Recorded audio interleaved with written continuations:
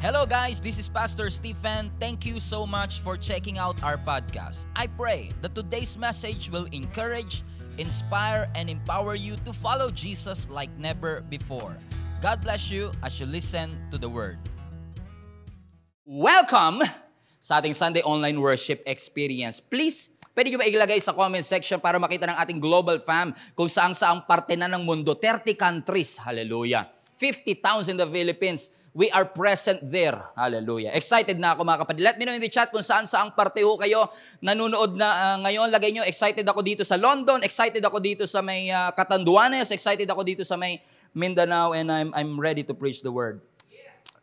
Ready your notebooks and your ball pen and open your Bibles to Joshua. Wow, Joshua, a book of transition. Joshua chapter 4. We're gonna read from verse 1 to verse 10, or 7 rather, as our text for today. Joshua 4, 1 to 7. Hindi ko alam kung susuportahan ako ng mga kasama ko dito Pero maiintindihan ko kasi pagod na sila Pero yung online fam natin all across the world, no? Excited from Tanawan, Batangas, from si Myla from Davao. Oh, Myla, nandun ka sa Davao. From La Union, from Dagupan City, from Bukidnon, from Taguig, from Pangasinan, from Malabon. Let's go. Joshua 4, chapter 1. Please don't be silent on me. Lagay niyo lang sa chat, amen, hallelujah, preach it if this has been resonating in your heart. Joshua 4:1.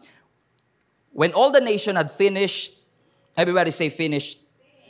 Nung natapos na sila na tumawid sa Jordan River, the Lord said to Joshua, accent. Take 12 men from the people, from each tribe, a man, and command them, saying, take 12 stones from here, out of the midst of Jordan, from the very place where the priest's feet stood firmly. Bring them over with you and lay them down in the place where you lodge tonight. Then Joshua called the 12 men from the people of Israel whom he had appointed, a man from each tribe. So every tribe, merong isang representative na kukuha daw ng bato dun sa Jordan River na tinawaran nila. Verse 5. And Joshua said to them, pass on before the ark of the Lord your God into the midst of the Jordan, and take each of you a stone upon his shoulder. Everybody say, stones on my shoulder. Remember that. Bear that in mind. We're going to get back to that later. According to the number of the tribes of the people in Israel. That this may be a sign among you, when your children ask in time come, what do these stones mean to you? Kapag tinanong ka ng mga anak mo kung para saan ang mga batong ito, then you shall tell them that the waters of the Jordan were cut off before the ark of the covenant of the Lord.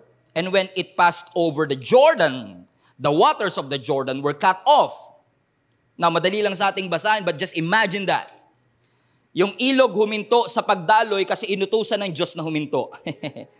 So these stones, ito mga batong ito, shall be to the people of Israel a memorial forever. These stones will become a memorial forever. These stones, these 12 stones, will become a memorial forever. I want to talk to you about on this subject, don't forget to remember. Put that in the chat. Don't forget to remember. Don't forget to remember. A few weeks ago, I was watching a documentary.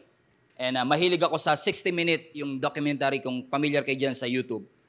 And kasama si Jenny, inaya ko siya because the story was so interesting. Kasi dinidiscuss nila yung sakit na ang tawag ay hyperthymesia.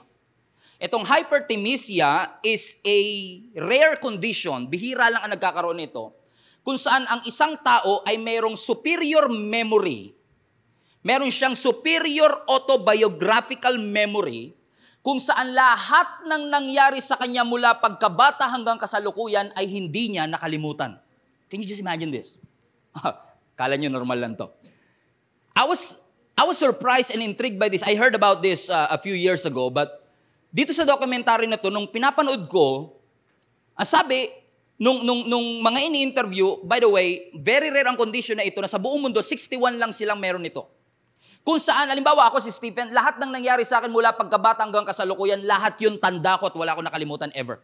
Na kapag nagsabi ka sa kanya ng date, sabi mo February 23, 1986, yung memory niya ay dadalhin siya dun sa lugar na yon, sa exact date na yon, At dun sa exact date na yun, kung ano suot niya, kung ano suot ng kasama niya, para siyang nandoon sa araw na yun. Tandan-tanda niya, pati kulay ng damit. Tandan-tanda niya kung ano pinag-usapan. And can you just imagine, sabi ko, wow, kung ito lang yung, kung meron lang tayong ganito, walang exam na mahirap.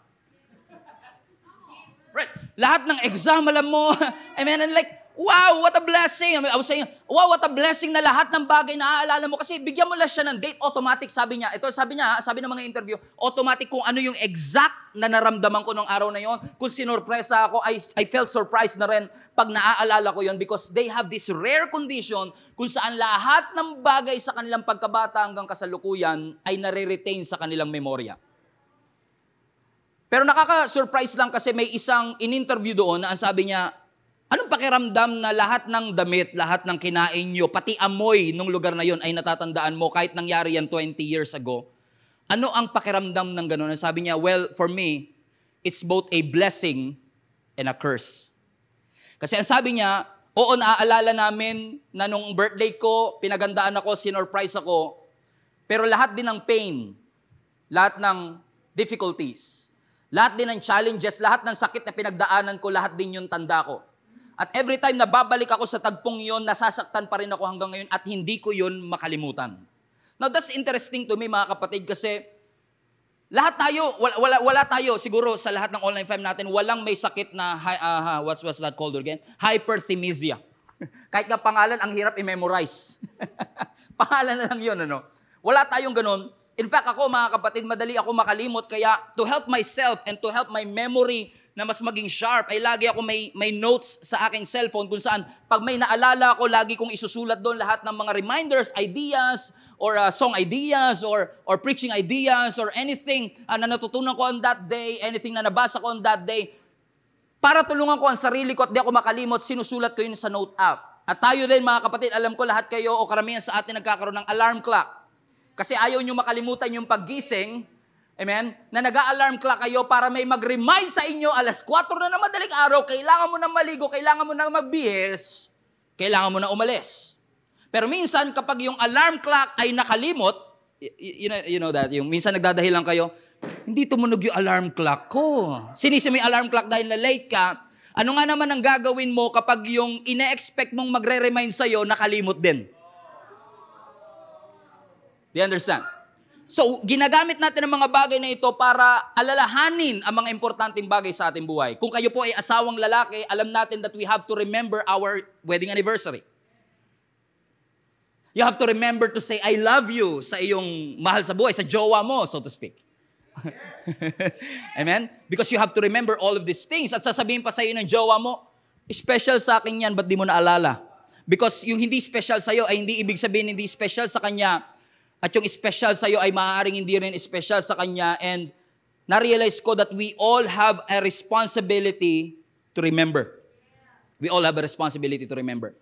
That all of us, mga kapatid, as a Christian, tayo na tinawag ng Panginoon na kanyang mga anak, kailangan nating alalahanin ang lahat ng sinabi ng Panginoon at alalahanin ang lahat ng ginawa ng Panginoon. Ikaw man ay kasama namin for the first time and we welcome you. Comment down, you space your location and we will reach out to you after this. Pero kung ikaw man ay first time naka-attend o since day 1 ng GSMNB, 8 years ago, nandito ka na. We have a responsibility to be reminded of all the good things that God has done in our life. Alalahanin natin ang lahat ng bagay na ginawa ng Diyos, hindi lang sa ating simbahan, kundi sa ating pamilya at sa ating buhay. Do not forget to remember. Ang memory kasi natin, it anchors us to our past. Yan ang nagsisilbing angkla natin para hindi natin makalimutan ang nakaraan. Gano'n man kasakit, gano'n man kahirap, lahat ng bagay na ito ay ginagamit ng Panginoon para tulungan tayo mag-move forward to become a better person. That right now you are wiser, you are better, you are stronger because of the things that you have encountered in the past. And you should not forget the past just because you don't like it.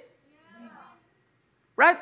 We have a responsibility to remember not just the good things, not just the good times, but we have to remember the bad times too.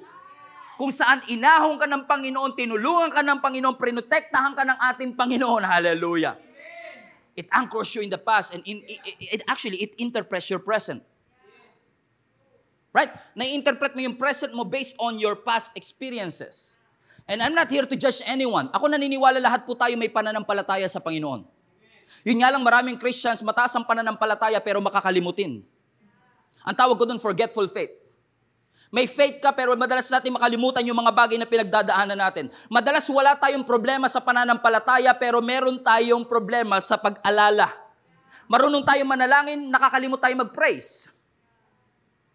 Marunong tayong manalangin pero nakakalimot tayong umalala sa mga bagay na ginawa ng Panginoon sa ating buhay. Hindi ba kayo nagtataka na sa Old Testament si Noah, pagkatapos ng flood, nung nakita niya yung rainbow, nung dumaong sila sa Mount Ararat, nag-build siya ng altar as a memorial to him. Na lahat namatay, lahat naubos, pero kami preserve ng Panginoon. Naalala niyo si Abraham, na pagkatapos mangako ang Panginoon sa kanya, nag-build din siya ng altar as a remembrance of God's goodness. Naalala niyo si Pablo, paulit-ulit niya sinasabi sa early church, hindi ako magsasawang paalalahanan kayo. Bakit? Makakalimutin kasi tayo. In fact, even Jesus, the night before He was crucified, when He broke the bread, and sabi niya, broke this bread, this is my body which is for you, do this in remembrance of me. Remember me. Remember God's goodness. Bakit? Remembering will build your faith for the next. Every time you remind yourself of what God has done in the past, it builds up your faith to move on to the next level. Kapag kasi hindi mo pa napapatunayang mabuti ang Panginoon ngayon, wala kang basis ng kabutihan niya, wala kang basis ng provision niya, mahihirapan ka mag-step forward kasi mapupuno ka ng takot at doubt at iisipin mo, kaya nga bang mag-provide ng Panginoon? Pero for the past 8 years, for the past 23 years of your existence, hindi ka pinabayaan ng Panginoon. Pwede mong sabihin na, 23 years ago hindi ako pinabayaan ng Panginoon, ngayon pa ba ako susuko? Alam ko na kung tinulungan ako ng Panginoon sa past 23 years, kaya niya akong talungan sa next 23 years. You have to remember. Put that in the chat. Don't forget to remember. Remember His promises. Remember His word. Remember what God has done in our lives. And by the way, don't just remember what God did. Remember who He is.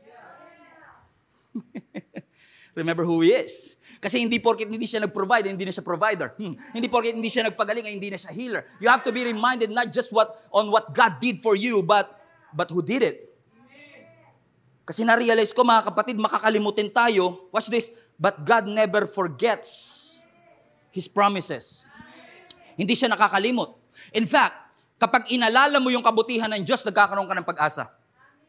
Bago tumawid ang mga Israelite sa Jordan River, muli silang ipinalaanan ng ating Panginoon. Prepare ko na ang promised land sa inyo. Alam kong sanay kayo sa 40 years of slavery. Alam ko sanay kayo sa 40 years of slavery. At nag-travel kayo another 40 years in the desert. Alam kong mahirap ang pinagdaanan ninyo. But hey, I'm promising you na yung dadatnan nyo is a finished work. Look at Deuteronomy chapter 6, verse 10. When the Lord your God brings you into the land He swore to your fathers, Abraham, Isaac, and Jacob to give you. Watch this. I will give you a land with large, flourishing cities. Watch this. You did not build. Hindi kayo nag-build ng city na yan. Pagdating nyo, fully furnished na. Walang down payment. Verse 11. Ang mga bahay filled with all kinds of good things you did not provide. Wells, balon, na hindi kayo ang nagukay. Vineyards and olive groves na hindi kayo ang nagtanim. And then when you eat and are satisfied. Pero kapag napunta na kayo doon, nag-succeed na kayo, na-promote na kayo, gumanda na business nyo, nag-expand na yung business nyo, verse 12, be careful that you do not forget the Lord. Be careful na, kasi ang Diyos hindi nakalimot, mag-ingat kang makalimot, kasi siya ang nagdala sa iyo mula sa slavery papuntang freedom. We have to remember and never forget to remember. So, yun ang bilin sa kanila. So, ganun nga ang ginawa nila. Tumawid sila ng Jordan River kasi pinatunayan ni Joshua yung sinabi ng Panginoon sa kanya na be strong and courageous. Remember that? Ang sabi ng Joshua chapter 1, be strong and courageous. At kung walang courage, si Joshua hindi siya makakatawid kasi yung nauna sa kanyang leader na si Moses, ay hindi sila nakatawid. Siya ang naglabas, but Moses can only take you further. Moses is a picture of the law. Joshua or Yeshua, same name, is a picture of grace. Si Lord lang talaga magpapasok sa promised land. Remember that? And finally, in Joshua chapter 3, by the way, ang text natin Joshua chapter 4. In Joshua chapter 3, finally, the Israelites finally crossed the Jordan River. They finally made it through. Pagtungtong nila, pagtawid nilang Jordan River, automatic promised land na kagayon. At yung kanilang pagtawid na ito is considered to be one of the most climactic events in all of Bible history. Siyempre kasamang crucifixion, masigit naman yung resurrection. Pero bakit isa ito sa pinaka-importanting bagay na dapat lahat ng Kristiyano alam? Kasi yung pagtawid nila from wilderness to promised land through Jordan River is a picture of your salvation. Pagtawid natin from unbelievers to believers. Pagtawid natin from immature to much. This is a season of transition. Na nag-transition tayo from one stage to the other. Na tayo po ay niligtas ng Panginoon di dahil magaling ka, di dahil mabait ka, kundi dahil mabait ang Diyos, dahil mahal ka ng Panginoon. And that salvation and that forgiveness that we have received is the most incredible demonstration of God's provision. It is the most incredible demonstration of God's love para sa bawat isa sa atin. They waited for 40 years in the wilderness. In fact, let me just say this. They actually waited for the promise for almost 500 years. Almost 500 years. Nag-antay sila almost 500 years para sila'y makatawid. And watch this. But now the time has come. Put that in the chat. The time has come. Ha! Hallelujah. Kahit gaano katagal tayo nag-antay, kahit gaano karami ang pasakit, kahit gaano karami ang hirap, darating at darating ang oras na tayo ay magpapasalamat sa Panginoon sa lahat ng bagay na ginawa niya. And finally, after almost 500 years of waiting, almost 500 years of prayer, they finally made it through the Jordan River, and now they are on the promised land, and they are ready to take their possessions. Everybody put that in the chat. Possess your possession. Yung dating pangarap lang, yung dating promise lang, now become a reality. Ang problema ganito. Kung gusto mong maranasan ang promised land, kailangan mo munang tawirin nyo yung Jordan River. Gusto nyo ng pagbabago? Marami kasi gustong magbago, takot sa challenge. Come on, somebody. Amen? Ang sabi ng Panginoon, okay, I'm gonna transition you. But I will challenge you. Watch this. Hindi ko na babasahin kasi wala sa text natin. Kinukwento ko na sa inyo yung buong story mula Joshua 1 hanggang 5. And I hope we have more time left. Pero ang sabi ng Joshua chapter 3 verse 15, ang sabi doon, they crossed, but watch this, nung tatawid na sila, watch this, 40 years silang inantay, finally they made it through, at nung nandun na sila, at tatawid na sila, baha sa Jordan River. High tide. Now, why is this very important? It is important kasi kung mataas ang tubig sa Jordan River, drowning is a possibility. Pwede silang malunod. Hindi naman lahat yun marunong lumangoy. By the way, FYI, wala pang swimming class nung time na yon. So drowning is a possibility. Yung current was strong. The river was impassable. The crossing was impossible. They don't know what to do now. Alam niyo mga kapatid, lahat tayo dumadaan tayo sa mga stages ng buhay natin na para tayong humaharap sa mga pagsubok na poposes na lang natin. I-claim na lang natin, tas nung i-claim mo na, nung nandun ka na, biglang may matinding problema. The water is too high. Goliath is too big. Challenges are too great. Mountain seems unsurmountable. Hindi mo alam kung ano ang gagawin mo because time will come. Everybody says, time will come. Darating ang panahon, time will come that something greater will attempt to overwhelm you. But let me just preach to you again. Kahit gaano kalaki ang Goliath mo, your God is stronger. Kahit gaano kalaki ang mountains natin, insurmountable, nothing shall be impossible with our God. Kasi ang sabi ng scripture verse, wala pa tayo sa chapter 4, Lord, help me, matapos natin to. Ang sabi ng chapter 3, verse 17 pa rin, bago sila tumawid ng Jordan River, nung nagdasal sila at sumunod sila sa instruction ng ating Panginoon, ang sabi ng scripture, verse 17, the waters of the Jordan River were cut off. Now, ang dali lang sabihin, ang daling pakinggan, wala man lang nag-amen. Think about it. Baha. River. Biglang huminto. Kung alam mo kung sa panahon natin ito nangyari, viral sa Facebook yan. Hindi pwedeng hindi. Kahit walang cellphone, manghiram ka ng phone. Mabidyoan mo lang ito. Wow! The current was strong. The river was impossible. The crossing was impossible. The water is too high. Bahang-baha. And then when God spoke, bam! The water were cut off. Huminto in Jordan River.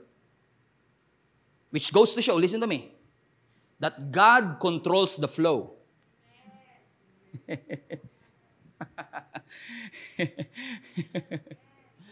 Don't think for a moment, mga kapatid, that this is because of your strength, this is because of your giftings and your talents that God brought you through it. Always reminder, kahit gaano ka kagaling, it's always God who give you the ability to acquire wealth. It's always God that's given us the ability and the talent and the giftings. And when God says, stop, the flow will stop. It is a proof that God controls the flood. It is a proof that God controls the high tide. Kaya sabi ng scripture, nung tumawid sila, ang sabi ng Lord kay Joshua, sabihin mo, yung mga praise huminto sa gitna, habang tumatawid ang lahat, on dry ground. Familiar to, no? Kasi 40 years ago, on Red Sea, the same thing. Tumatawid sila sa dry ground, and sabi ng scripture, huminto yung mga priest sa gitna, hawak nila yung Ark of the Covenant, habang kasi ganun talaga minsan sa leadership, habang tumatawid ang iba, yung iba nagsasacrifice. May mga nagpapastro lang, may mga nagpe-pave ng way para makapastro ang ibang tao. And I thank the Lord for the leaders and the pastors and the church and the leaders behind me, the leaders before me, who have paved the way for us to do whatever God has called us to do. Grateful for all of you. Ang sabi ng scripture, pagkatapos, ang sabi, and then here we go, Joshua 4 na tayo, Joshua 4. Pagkatawid nila ng Jordan River, ang sabi ng Panginoon sa kanila, okay, God instructed Joshua to choose 12 men. Watch this. And go back to the river. At magdala kayo ng bato, ilagay nyo sa gitna.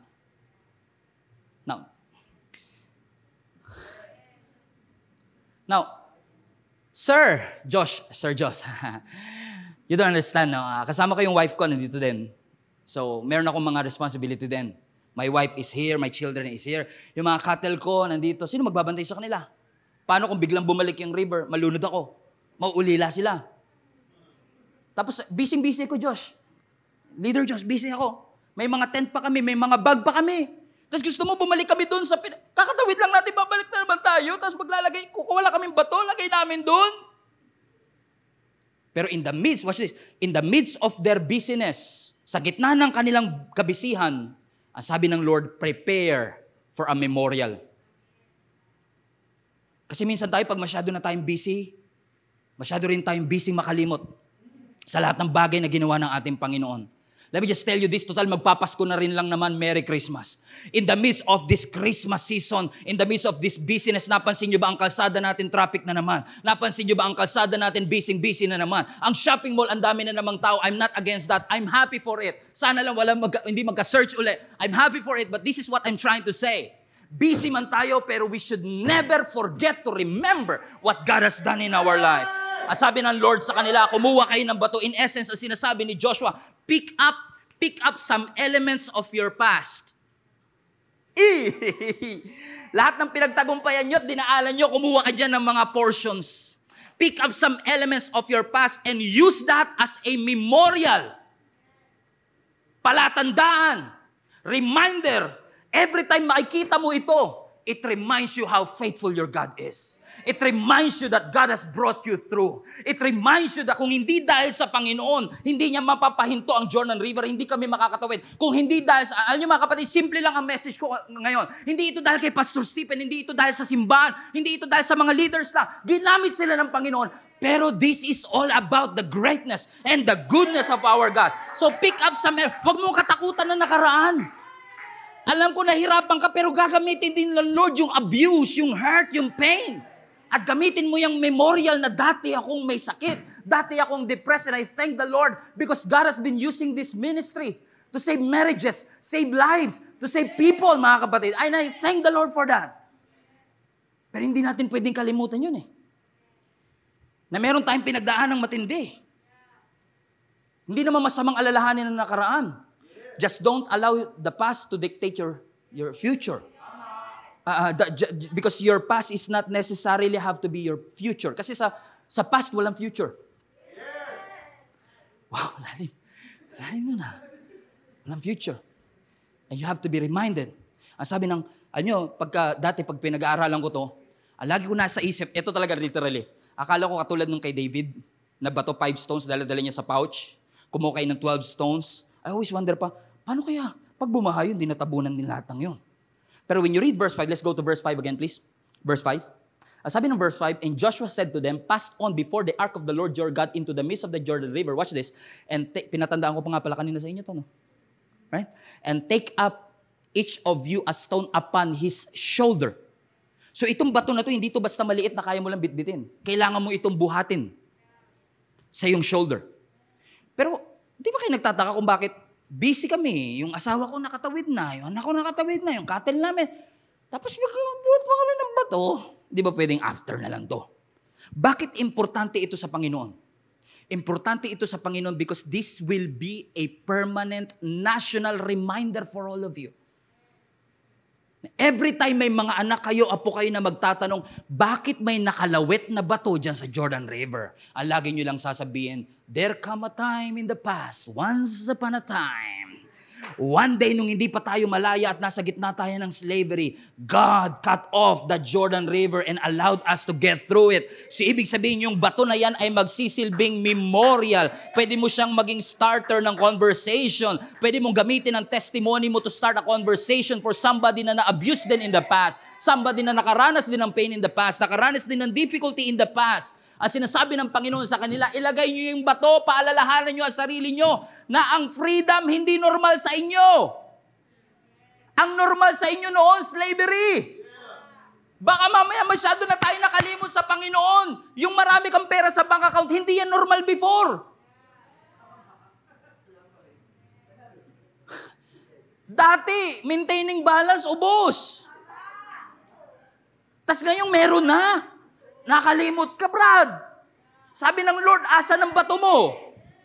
Baka sininghot mo na yung bato. Amen. Ang sinasabi ng Panginoon, gamitin mo yung memorial that because of what God did, He transitioned you from zero to hero, from nothing to something. God has brought you this far. Na-realize ko nga, maraming mga anak na katulad ko, kung sino pa yung anak minsan, yung pa yung makakalimutin. Tingin kayo sa lahat ng anak. Oh, maraming anak lately ha, hindi ko sinasabi ngayon lang.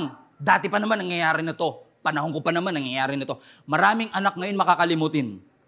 Nakalimutan nilang magulang nila nagpapakain sa kanila. Nakalimutan nilang magulang nila ang nagdamit sa kanila. Nakalimutan nilang magulang nila ang nagsakripisyo sa kanila. Nagtatago tayo ng mga mementos natin, ng mga certificate natin, ng mga awards natin, and all of that. Tinatago mo lahat ng awards to remind you how good you are. But always remind yourself, hindi ka nakarating sa pwesto mo kung hindi dahil sa Panginoon, kundi dahil sa mga taong nagsakripisyo din. Para dito, I have this medal, real quick. So, ito na lang po nahalongkat ng nanay ko. Nung ako elementary, may mga medals ako. May mga certificate ako. Hindi na lang nadala ni Jenny, marami pa akong certificate. Ito yung aking kindergarten certificate. And every time makikita ko tong kindergarten certificate, marami magko-congratulations sa akin. Congratulations, Pastor, you made it through kindergarten. Congratulations. In fact, hindi ko alam kung nanonood yung teacher ko ng kindergarten. Minessage niya ako one time, nakita na raw tayo sa Facebook. Nakarating na sa teacher ko. Sabi niya, he's proud of me. And pag nakikita ko tong certificate na ito, pwedeng matempt tayo na, wow, ang galing ko talaga, no? Nakasurvive ako ng kindergarten. Ang galing ko talaga, oh. Nakasurvive ako ng, ano ba to? School of Workers Module 1. Hindi, high school. High school. Ang galing, no? Nanalo ko ng MTAP. Ang galing, no? Nanalo ko dito sa C80 ba to? Ewan ko, nanalo ko sa Army. Army Reserve pala ako. Di ko alam. Okay, nanalo pala ako ng mga medals sa ito. And every time you look at these medals, there's always a temptation to be proud of yourself. Right?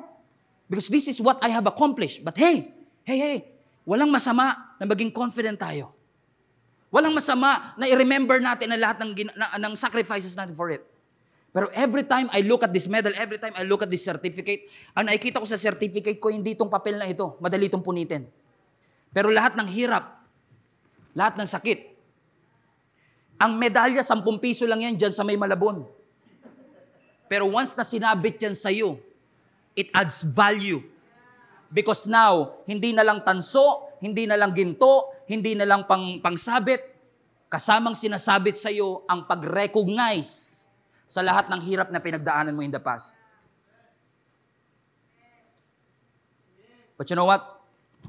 Every time I look at the certificate of kindergarten, naalala ko yung mga time na wala kami makain. Namuntik na ako hindi makapag-college. So this certificate is not just a certificate. It's a memorial that God has been faithful to my family.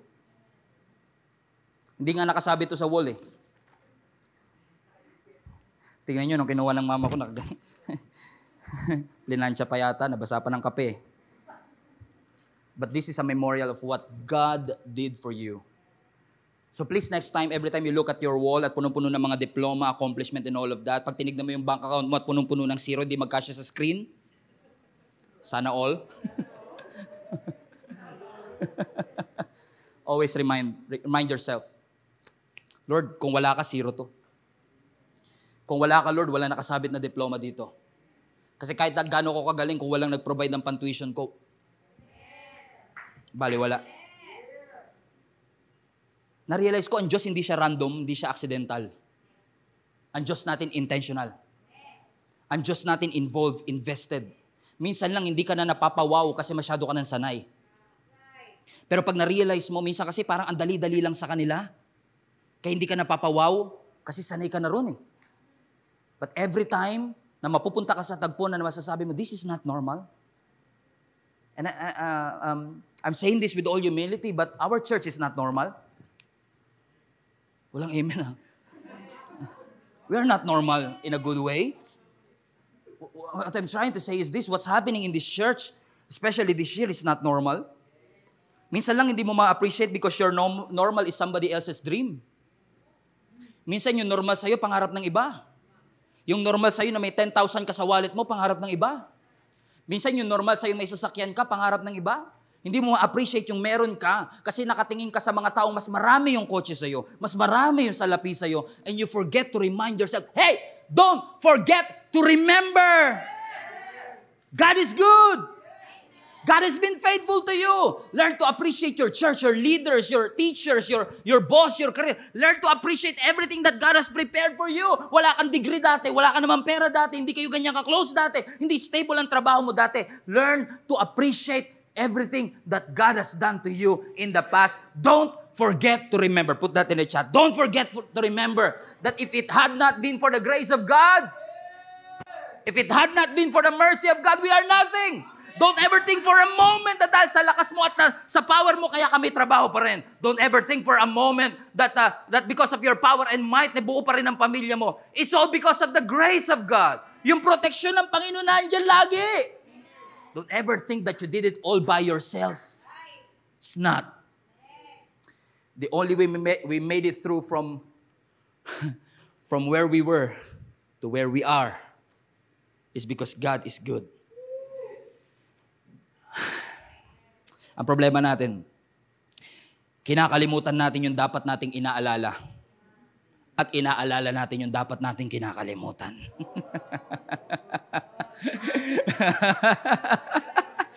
Oo. Mas naaalala mo pa yung sakit ng ginawa sa'yo ng ex mo, kaya hindi mo ma-enjoy yung, yung ginagawa ng boyfriend mo sa'yo ngayon o ng asawa mo sa'yo ngayon. Para mas matimbang pa yung ex mo kaysa sa you?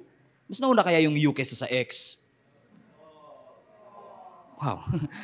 Amen? Kinakalimutan natin. Pero ito lang ha, ayoko na makailam sa personal na buhay ninyo. Buhay niyo yan. Okay?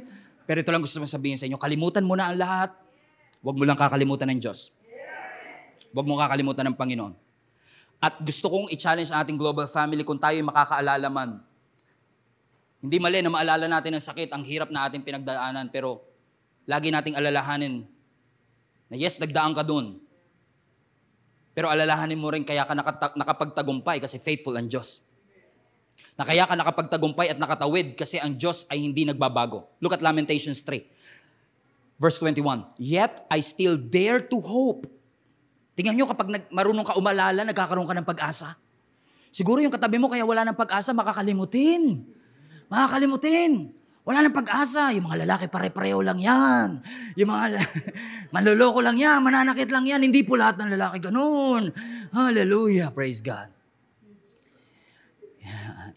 Yet I still dare to hope when I remember this. What to remember? Verse 22, what to remember? Anong tatandaan? Everybody read this. Verse 22. Anong tatandaan? The faithful love of the Lord never ends. His mercies never cease, never stops. Verse 23. Great is His faithfulness, and His mercies begin afresh. They are new every morning. So ang sinasabi ng Lord sa mga Israelites, you were a slave. Were. You were hurt. You were wounded. You were poor. But were is not now. You were a slave, but now you are free. And I can just imagine nung tumatawid siguro sila pagtungtong nila, it was a surreal feeling. Grabe, 400, 500 years namin inantay to. 40 years kami nag-travel. Habang nag-travel kami sa wilderness, in-envision namin to, pinangarap namin to, in-imagine namin ito, and finally we are here. It probably a surreal feeling that when they stepped into it, the emotions rise. The emotions roar. Ano siguro dahil sa kabisihan ko for the past few days, I have no time to emote. But you know what? While we are worshiping earlier, I cried. And I said to God, Lord, thank you. I want to thank you kasi I witnessed what this church has been. Alam nila Papa yan, alam nila Pastor Paul, but Lord, I want to thank you. It's never just about the leadership. It matters, but it's all about your faithfulness in our church. Sabi ng Lord sa mga Israelites, hey, don't forget to remember, you were a slave, but now you are free. You are free. Hindi normal yan. Galing ka sa 400 years of oppression. Galing kayo sa 400 years ng gutom. Galing kayo sa 400 years of unfair treatment.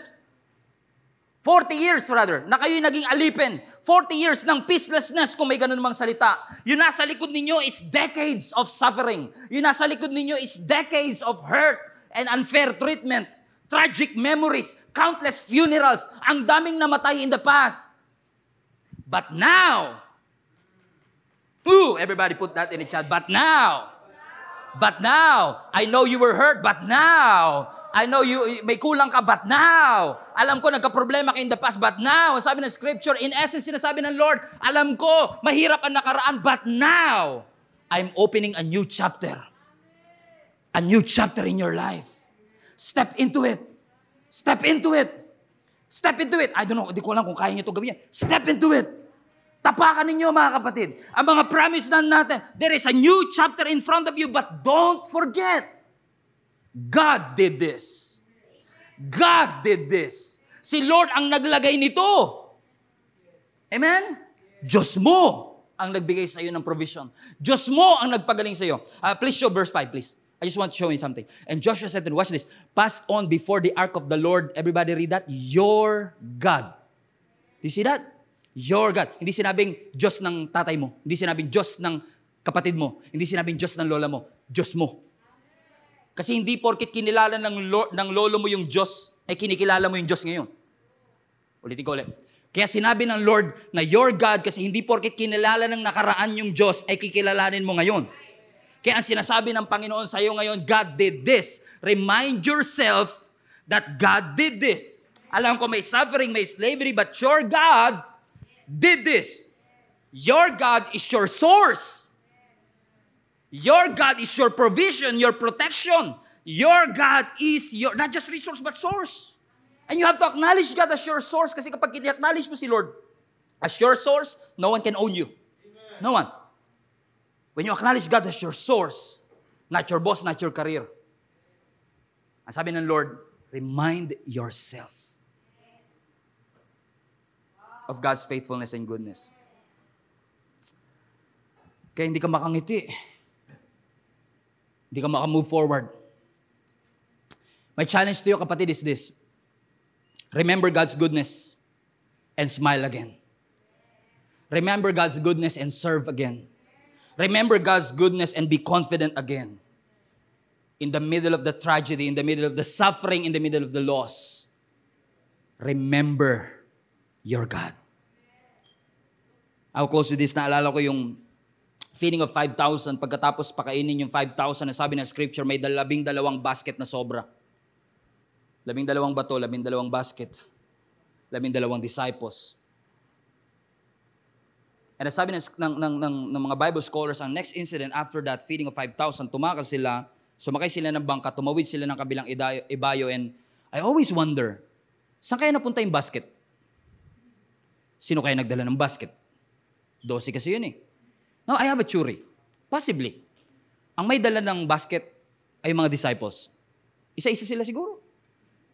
Dala-dala nila yung basket na yun as a memorial, a reminder. Para kapag ikaw ay nasa gitna na ng bagyo, at every time makikita mo yung, hindi na ba totoo tinapay. Every time makikita mo yung tinapay, it reminds you. Every time makikita mo yung medal, it reminds you. Every time makikita mo yung certificate, it reminds you. Every time makikita mo yung church, it reminds you of God's faithfulness in your life. Na kahit nasa gitna ka ng bagyo, nasa gitna ka ng uncertainty, God has been faithful. All you need to do is to remind yourself how good He is. Remember, ang Diyos hindi nakakalimot. God never forgets. We are forgetful. Imagine niyo kung ang Diyos forgetful, nakalimutan niya magbigay ng oxygen, nakalimutan niya magbigay ng buhay sa atin. Thank God He's not forgetful. Pero tayo, we forget a lot of things. So I challenge you, don't forget to remember. Don't forget to remember that the reason we were able to continue to gather together kahit may pandemya is because somebody sacrificed. Somebody invested. Don't forget that because of the generous people here in Gia Kamanaba, we were able to stream these services and continue to do ministry. Because of God, yes. But God used them to pave the way and to make a way for us. 1 Kings 8, blessed be the Lord, who has given rest to His people of Israel, according to all that He had promised. Not one word has failed of all His good promise, which He spoke to Moses, His servant. Hindi na nakita ni Moses to right? Hindi na si Moses nakatawid. Pero na-realize ko, Brad, it may not happen in our timeline, but it may happen in your bloodline. Makamatayan man natin, pero yung pangako ng Diyos sa pamilya mo magpapatuloy from generation to generation. If we believe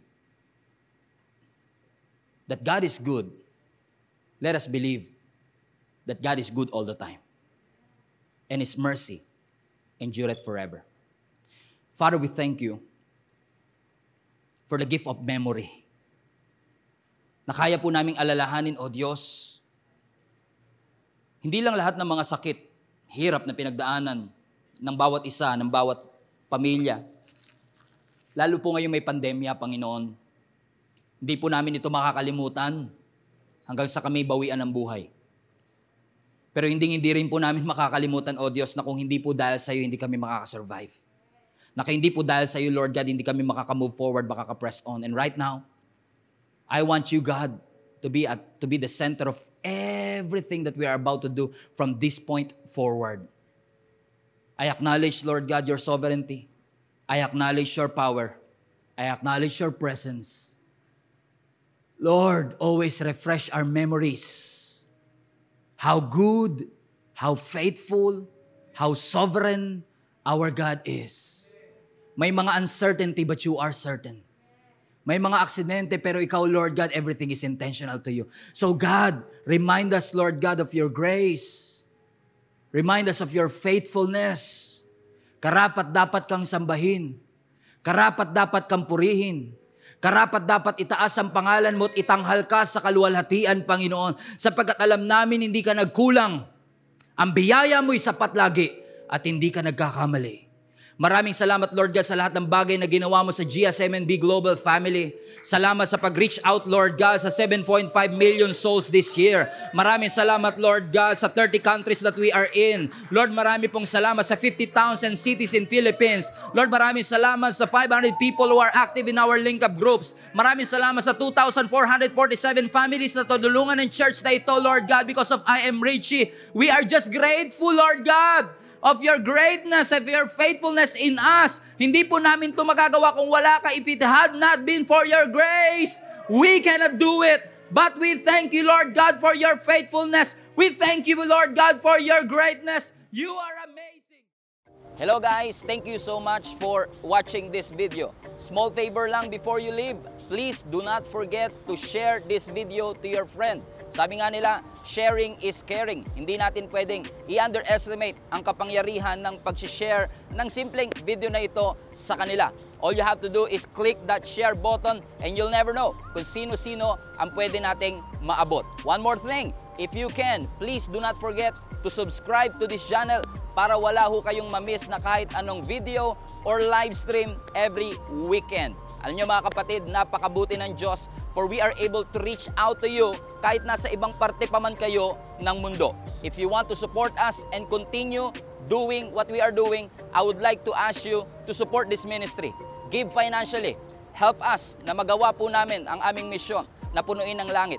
All you have to do is click that link www.giacmnb.com/give at alam nyo mga kapatid, ang inyong support will greatly help us para magawa po namin ang pinapagawa ng Panginoon sa amin. Once again, thank you so much for watching this video. See us again sa susunod pang video. Lagi po niyong tatandaan, punuin natin ang langit and let's fight for our family. God bless you. Thank you so much for listening all the way through. If this has been a blessing to you, I want to personally encourage you to give financially to support this ministry. Go to our website, giacmnb.com/give and help us continue doing what we are doing. Always remember, sama-sama nating punuin ang langit and let's fight for our family.